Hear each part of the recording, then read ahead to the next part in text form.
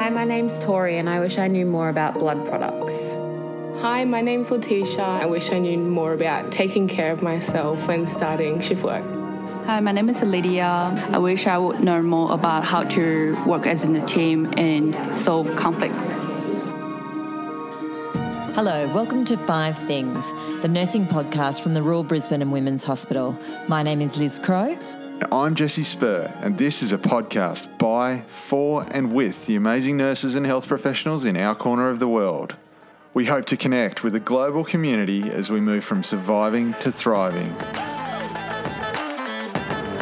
Welcome to 5 Things.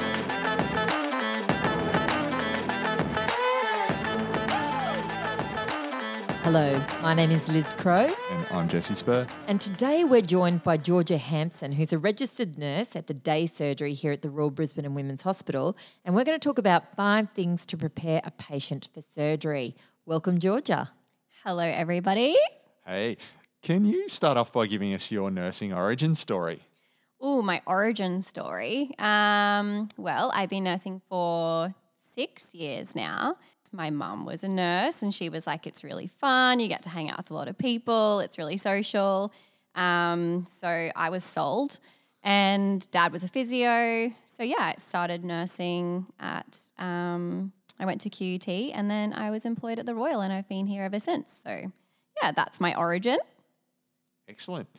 Well, I think that it's really good to get your perspective. Have you worked in day surge most of that time or all of that time, or?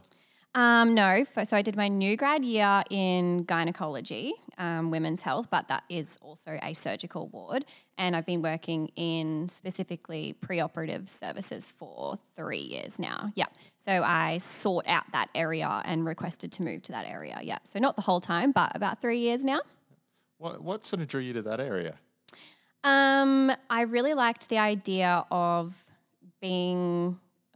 getting patients ready and more of like a flow through sort of day. And I really like being quite like busy. Women's health was amazing, but very heavy kind of nursing. But yeah, surgery, I really liked working with a lot of people in like perioperative services. There's so many people around. So yeah, really social, lots going on, super busy. That's like my kind of environment, yeah. So as a people person, you get to chat to a lot of people. Lots of people, lots nervous of and patients, doctors, nurses, anaesthetists, surgical nurses, like, yeah, heaps of people. Right person for the podcast, Liz. Yeah, that's exactly what I was thinking. All right, so you've sent us through your 5 things, and your number 1 was kind of acknowledge the patient experience. That was definitely my number 1 because I couldn't believe it. So when we get people ready for surgery in the morning, there's a massive waiting room that you walk out into, and some mornings there's about 60 people in there. They've all gotten up bright and early and it's like 6 a.m.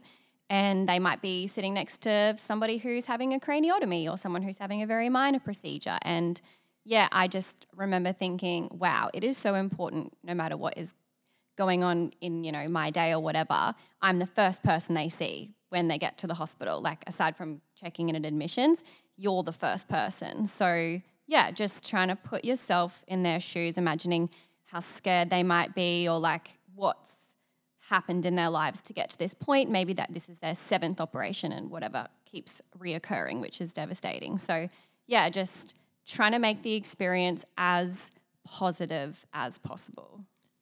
Imagine's often seeing people who are quite stressed as well. And it's something we've talked about a lot, is that kind of emotional contagion principle of being a positive, sort of infectious positive emotion in that space. Yeah, definitely. You can tell from just looking at people how stressed they might be. And it's amazing when you have a different demeanor. If you've woken up and you're feeling super refreshed and you've had your coffee and you greet people in a certain way, what happens to their stress levels almost instantly, and you can tell on by their faces, and they relax instantly as soon as they walk through the door. And then it just makes the whole process, I hope, for the rest of the day and for them that much more positive to know that they've got that person that they can go back to and, flag throughout the day as they're waiting. Like, it's like they instantly are like, okay, you're my person. Yeah, and you're going to keep me safe. Yeah. And it's like, I'm not even operating on them. So I hope that that's a really good first point for them to, have in the back of their mind. So yeah, just they are a human. Goodness knows like what they've gone through to get to that point. They're having surgery today. They're not going to work. That sucks. Like they could be really unwell. Yeah. And it's hard to remember that sometimes. So yeah, I think that's the number one thing for me. I often say I think all healthcare professionals once a year should have to get into plastic see-through undies and a gown that shows your bum. Yeah. And, you can't wear a bra. Yeah. It doesn't matter what that person does, if they're the wealthiest person, a person who's rather vulnerable and disadvantaged, it's a real leveler, and it can make you feel quite dehumanised. So I think 100%. when you're a nurse that can have this direct interaction and say, hey, I've got your back and this is what you can expect, and when you wake up, I'm going to be there. Yeah. You're kind of like this anchoring or this lifeline, aren't you? And even just acknowledging like, okay, here's this gown that you need to put on. I know it's purple and your bottom might be showing, but, just making them like, oh, I know this isn't ideal and you've got to get changed now in blah, blah, blah. Yeah, it just instantly I feel like makes them feel more relaxed. Yeah, but I agree. Or even just being a family member having to drop someone off, because their family are waiting with them and they're like, so what's happening today now? And it's like takes 5 seconds of your day to make them feel reassured. Like, I'll be back with you in a minute and I'll go through all of this. Yeah. Makes a huge difference. My 18-year-old had a cardiac ablation last year. Oh, okay. And I knew it was a fairly safe procedure, but, and he's 18, he was technically an adult. Yeah. But I was like in tears. Yeah. And that's you're my like baby in the being healthcare wheeled away. industry. Yeah. And I know, I know it's definitely wasn't the worst thing that could happen. Yeah. So it's such a frightening experience. I think that's great. Your number 2 point is to inform us about consent. Yeah. So kind of getting into the nitty-gritty with consent, because it's, I guess, overarching a really important legality. Just making sure that the patient has got like that physical consent form that they've signed with the doctors, that they know what the words mean on the consent form. I've Googled with my phone with patients and gone, I think that refers to this part of the body, but let's just call the surgeon to check, because sometimes they're seen quite in outpatient departments about 6 months ago because the wait list might be quite long. So yeah, just making sure that the consent has got the right patient's name, the right procedure, that it's within date. They need to be within a year, and that the patient recognises their own signature and that the doctor's signed it. So those things easily get missed, and that's just something that we want to make sure, and not so much for us, but for the surgeons, because we understand that they have got a lot going on. But yeah, if they do something wrong that was or wasn't on the consent form, then yeah, we just want to flag anything that we can. We're just like the first set of eyes to really scan through and make sure everything is perfect. So yeah, consent is really important. It's the first thing that we check, and we've got flags everywhere saying like, it's not right, consent's not right, and yeah, a million times that it gets flagged. Consent physically, the piece of paper, but consent, like, yes, they consent to having this procedure. And we ask every single patient, like, so in your own words, what do you think you're having done today? And you try and make that as casual as possible, because it's like, what's your understanding of this? And it's like, cool, well, this is what you've signed. So just making sure that, that all lines up. Those two things match. Fantastic. Your third point is about fasting, and I imagine that there is a lot of confusion for patients, but maybe if I'm also a bedside nurse, confusion about what happens with fasting and are there different rules depending on different surgeries.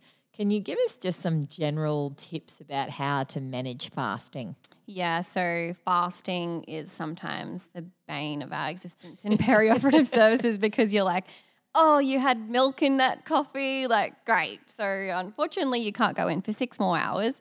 So fasting is, I think, after consent, probably the third thing we ask someone as we're trying to get them through to theatre, because it's really important for like the anaesthetists and the surgeons that people don't have any more risks involved with the surgery. And so, yeah, managing fasting is important. It's done in the outpatient clinic, firstly, by giving people that information as soon as they consent to that surgery. It's like the first step of preparation.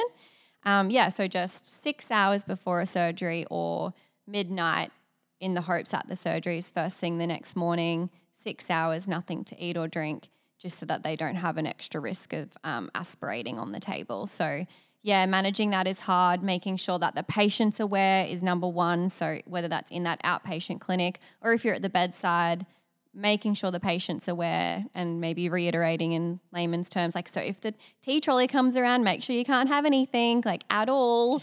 Or that includes water. Yeah, that includes water, like even water or chewing gum and stuff like that. So don't be swallowing your toothpaste and all the water while you're brushing your teeth for surgery. Yeah, and I also think fasting, you'd be surprised how stressful that is for people as well to fast. So just making it clear, I know it's hard. I know you haven't had breakfast and you're still waiting, and because people get quite angry when they're hungry. Hungry. So just also being super sympathetic, like. And also we try not to discuss, we're going to morning tea now. Are you going to go on your break or your break? And who wants a coffee? Yeah, exactly. And our patient's family come in and they've got their coffee and we're like, hey, is there any chance maybe you could have your coffee out in the front room, because these people will dare stare you. Yeah. Or steal your Or coffee. steal your coffee. And I come from pediatrics, and the no food thing is huge, because babies, if they can see anything from across the room, you know, they're crying, they're begging for food, they're begging for a drink. It's so terrible. The adults are basically the same. Yeah. Yeah, that doesn't go away. Yeah. That's funny. All right, your number 4, and I guess this, we really want to bring this back to the bedside nurse, is, you know, I've got a patient on the ward, or maybe I'm on night duty, or maybe I'm, you know, coming in early in the morning and I've got a patient due to go for surgery. Your number 4 is making sure that patient is fit for surgery, you know, the next day or the day before. So what sort of things do nurses really need to consider when they're going through that checklist? Yep. So things we really need to consider is, obviously, is the patient prepared in terms of all their documentation, but is the patient themselves fit to go under a general anaesthetic and have the operation? So have any of their vital signs changed overnight? Are the doctors aware of their current condition? Have they had all of the appropriate medical imaging and investigations done before procedures? Just so that the surgeon, and has it been reviewed by the surgeons and anaesthetists as well? So they requested an x-ray, for example. Have they been sent for that x-ray? Is that available? Has it been reviewed? Making sure patients are showered, and, you know, have they got a lot of our orthopedic surgeries, if they happen to have a cut on the foot that's going to be operated on, is there any signs of infection? Because that might potentially get their operation cancelled if there's a potential for there to be an infection in the foot that they're going to be operating on. So just making sure that the patient is well enough. A lot of people obviously need operations because they're unwell, but anaesthetists like to know and be updated on their condition so that they can outweigh those risks of how, you know, should we wait until they're well? Like, do they have a flu at that time? Are they coughing? Will they be able to have the best outcome based on their condition at that time? So, thinking about the patient's condition. Do they need any pre-medications? Are they completely prepared? Did they need to be on a steroid dose prior to this? And just constantly communicating with the doctors and making sure that from nurse to nurse we know exactly what has and hasn't happened. That's really good. I mean, it's a tricky one because there is such a barreling momentum towards There's so it. many, And you're kind of aware of the downstream effects of any delay in the process. So it's a really easy one to kind of downplay and try and rationalise away something small. Yeah. So I guess it's that clarity of actually recognising, no, there is a significant change here. Significant change. And do they need to know about that? Yeah. I remember not so long ago, actually, I just sort of noticed that my patients' saturations were a little bit lower than what they'd been throughout the day. And I was like, I'll notify the team because I know they're going to have an anaesthetic later on. And I think like lung capacity and their oxygen is super important. I notified the team and then they notified the anaesthetist, and the anaesthetist was like, I definitely want to get a chest x-ray then to make sure that nothing untoward is happening because it wasn't like that prior. And I was like, that's like, I'll definitely be keeping that in mind from now on. Like, that's a great story too, because that's a real positive affirmation if there is that niggling doubt of definitely, is this significant enough? Yeah. And then you go, actually, this is something that it warrants actually a radiological investigation. I'm it's not like I don't do it all the time, but I was like, that definitely affirmed that for me. I'm like, okay, we'll keep keeping a close eye on people, especially before surgery, because if have or haven't noticed something, and then someone has, like, going under a general anesthetic is a fairly big deal on the body. They get given a lot of medication and they've got a tube breathing for them. So it's super important that they come out of that we haven't made them worse than when they went in. This is kind of a combination question for, point 3 and point 4. With fasting and being fit for surgery, where do people's medications fit in with that? If I'm someone who has epilepsy, for instance, and I'm dependent on my medication to ensure I don't have a seizure, what happens when you fast? Yeah, so there's a lot of different situations with medication, and we're really lucky that in the outpatient clinic they also get seen by a pharmacist. So they tack that onto the multidisciplinary review before surgery. But yeah, we definitely as nurses have to check, so what have you taken this morning and what haven't you taken, and what did the doctors want you to cease? A lot of people need to continue their regular medications in the lead up. People who have like a high risk of blood clots need to continue their blood thinners. Diabetics, they need to withhold insulin that morning. It is different for every single patient, and the instructions are usually really clear in the chart for us and organised from the pre-admission clinic. But yes, a huge responsibility on nursing staff the morning of is making sure they have and haven't had the right medication. And it's different for every person. And we are constantly chatting to the doctors and just confirming, hey, they haven't had their meds. Their blood pressure is pretty high at the moment. And a lot of the time the anaesthetist is like, oh, please have it now. So that changes situation by situation, and it pops up every single day. So that's a really good point with fasting. I'm going to pull you up on the fact that you said you liked being task orientated in the start. None of this is sounding like task orientated. It's actually not. Well, are you maybe more you enjoy process? Yeah, maybe structure? It is more like it's a little bit of task. It is actually there's a lot of clinical thinking as well. You're underestimating I do love yourself. processes.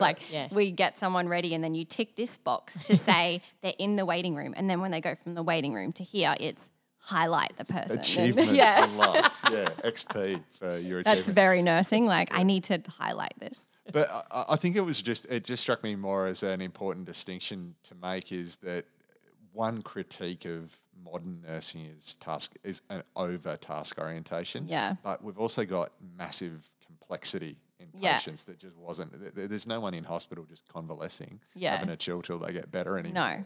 No. So it is getting more complex.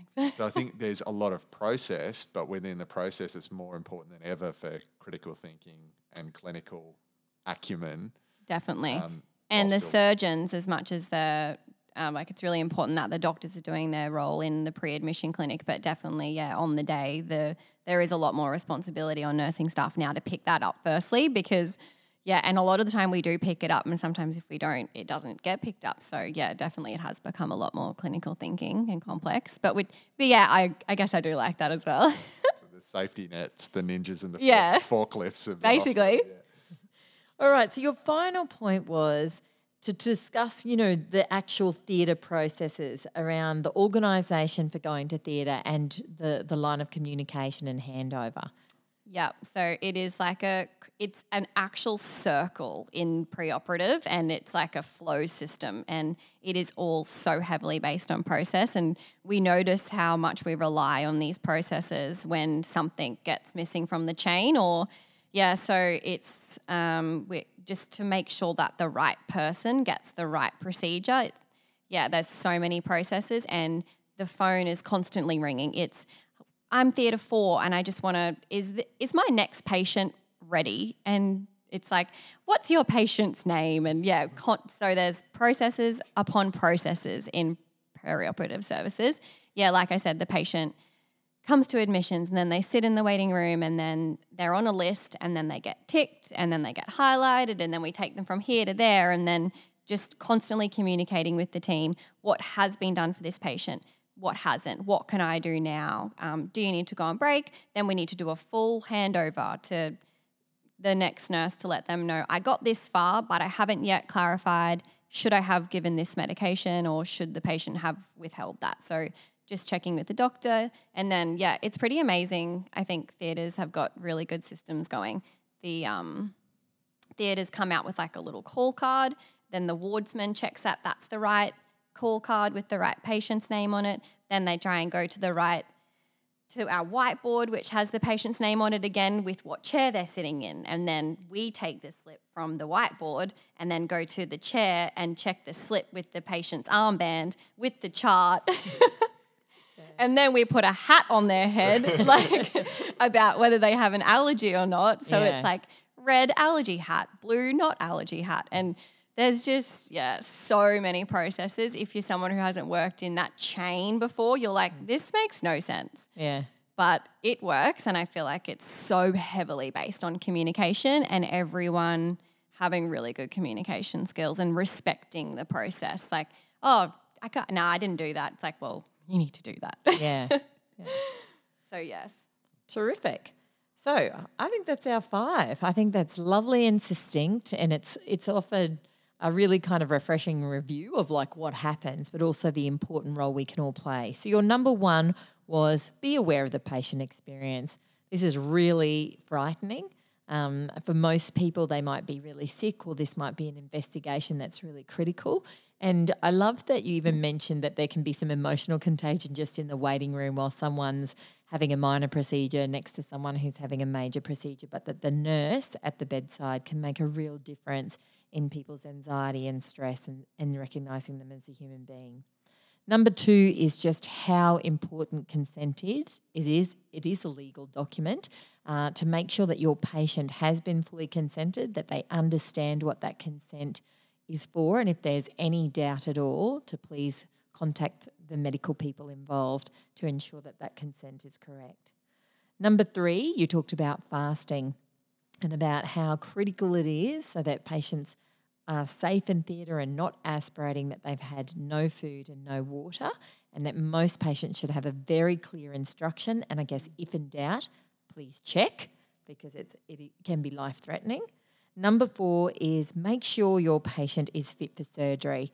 Have they woken up this morning with high temperature? Has something changed with their respiratory rate or their blood pressure?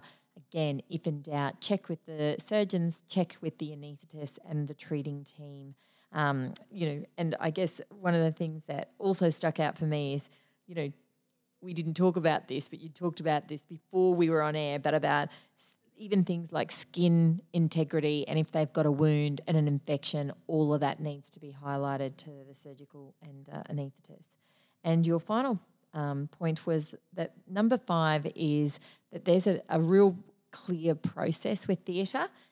It's highly organised, lots of processes, and it depends on communication. So when you're handing over, have a very clear clinical handover, and there's no point that can be missed, because this is about patient safety and also patients feeling really comfortable and secure. I think that's it. You nailed it. Thanks very much. No worries. Thanks for having me. Thanks, Georgia. The Royal Brisbane and Women's Hospital 5 Things Nursing podcast acknowledges the Turrbal and Yagara as the First Nations owners of the lands we now tread. We pay respect to their elders, laws, customs, and creation spirits. We recognise that these lands have always been places of healing, teaching, and learning. We also wish to acknowledge the First Nations people of the lands of our global community and encourage our listeners to seek out, listen, and learn from the knowledge held in your shared space. As well as all major podcast outlets, you can find us at 5thingsnursing.podbean.com.